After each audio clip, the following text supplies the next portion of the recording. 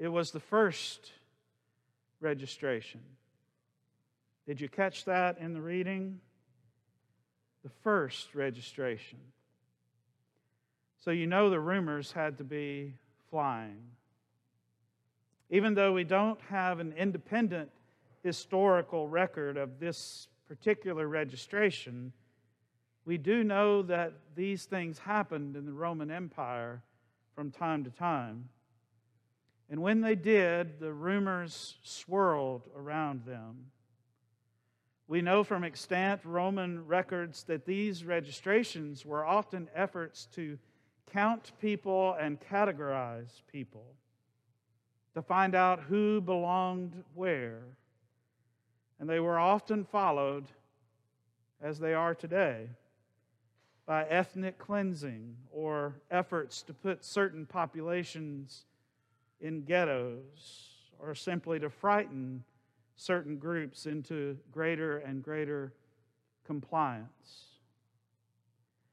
So if Luke is right in saying that this was the very first of one of these efforts by Rome to assert authority, the people had to be buzzing.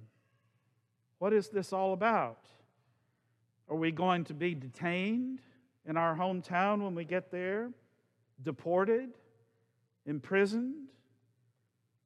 If you were a part of a group that existed on the edges of empire, you had reason to worry when Rome announced a registration.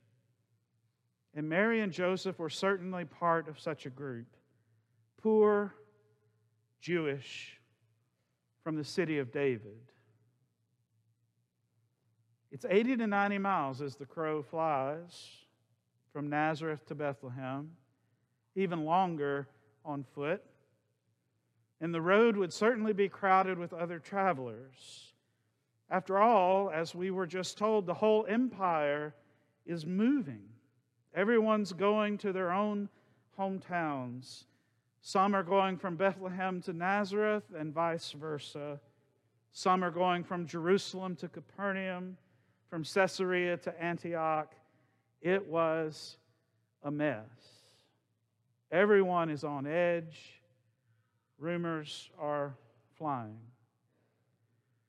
Back when we were allowed to do such things, Kim and I traveled to France way back in 2019, which feels like another world.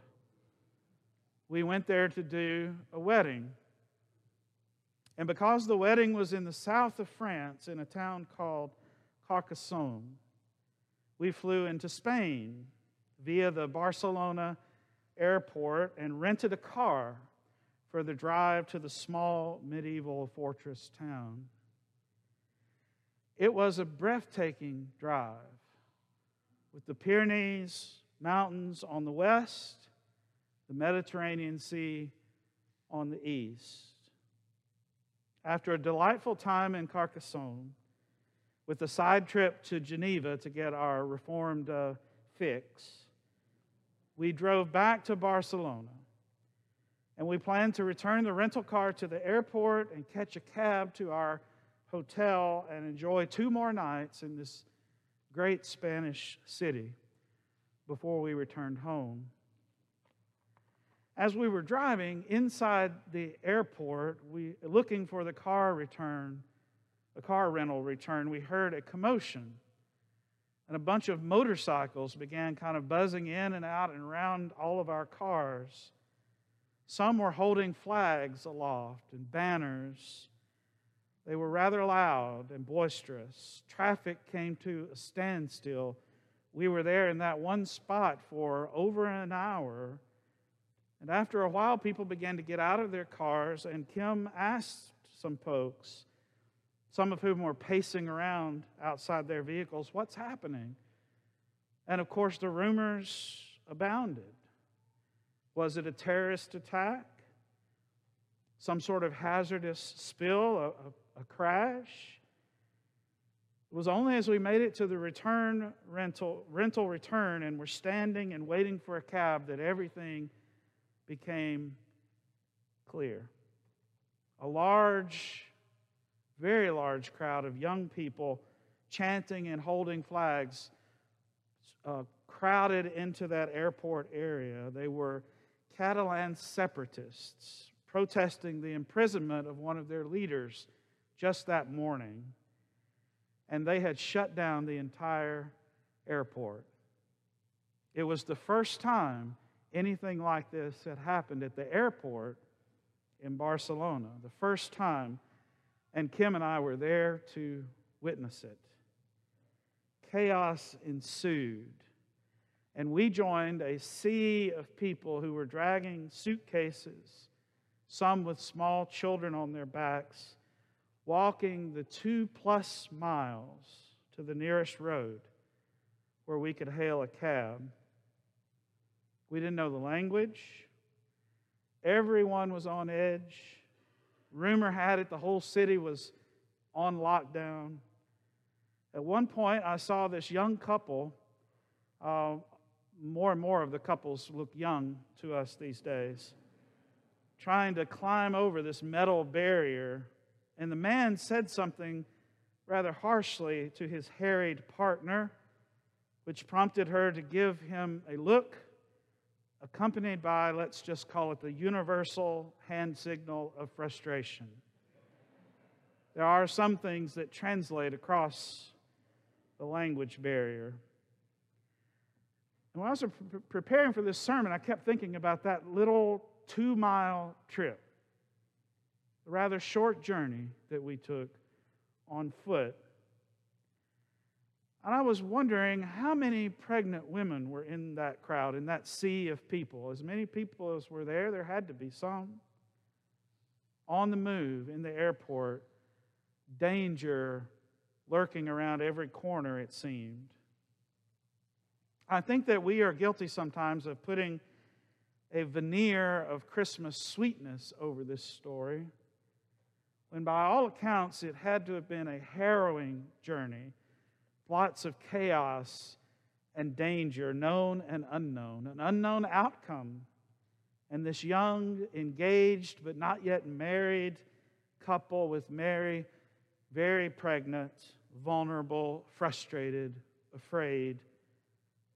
Kim and I got just a taste of that kind of journey, and it was more than enough to last a lifetime. So as you might suspect, given all of the above, there was no room in the inn there in Bethlehem. And soon enough, Mary is in labor, giving birth to her firstborn and putting him in the feeding trough. And rumor has it that this baby is good news, gospel, lying there in that Bethlehem stall. The shepherds are the first ones to hear the rumor.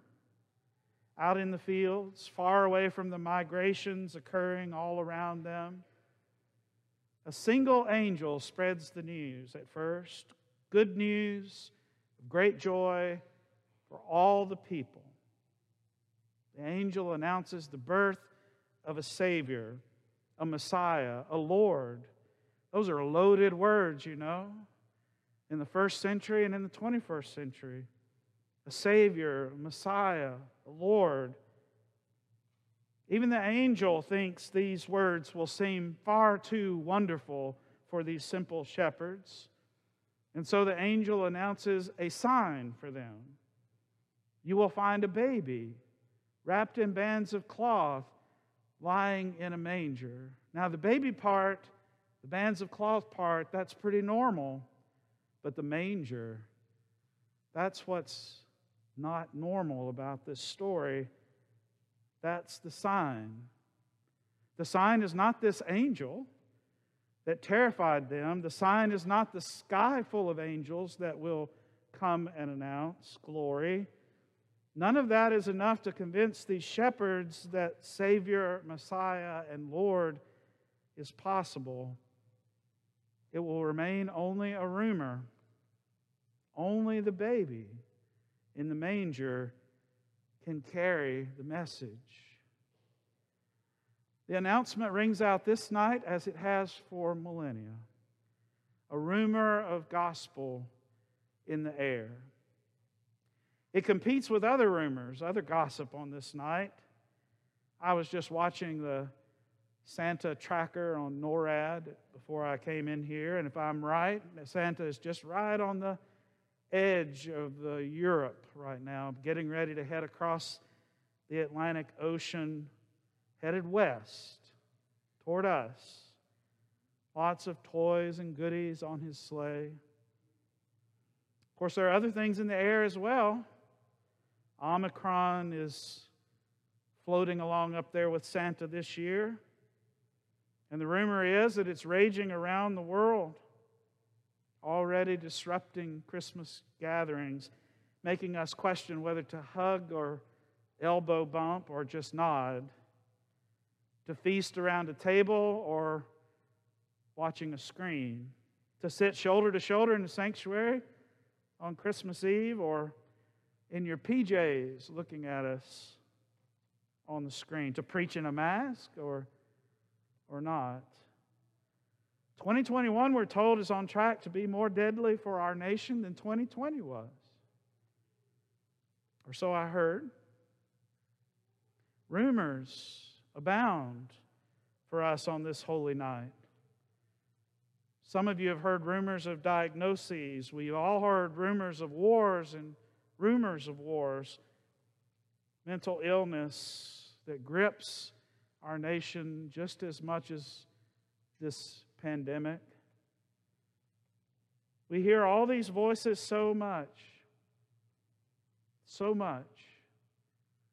that the rumor of gospel, the angel song, the babe in the manger, gets crowded out, grows faint. But here we are, whether you're here on the live stream or here right here and now. The table spread before us. The music and the prayers and the hymns, joining voices with choirs of angels. We are here having put down our phones, I hope, turned off the televisions, emerging from all the noise so that we can hear that still small voice of a mother rocking her baby, her feet still sore from the long journey, of a father nervously putting together plans in his head of what comes next. We are here alongside the shepherds, hearing a rumor of gospel, summoned as they were to come and see the sign, the baby, wrapped in bands of cloth, lying in a manger. I know it's rather unbelievable, right? It can't be true, given all of the other. It's just a rumor.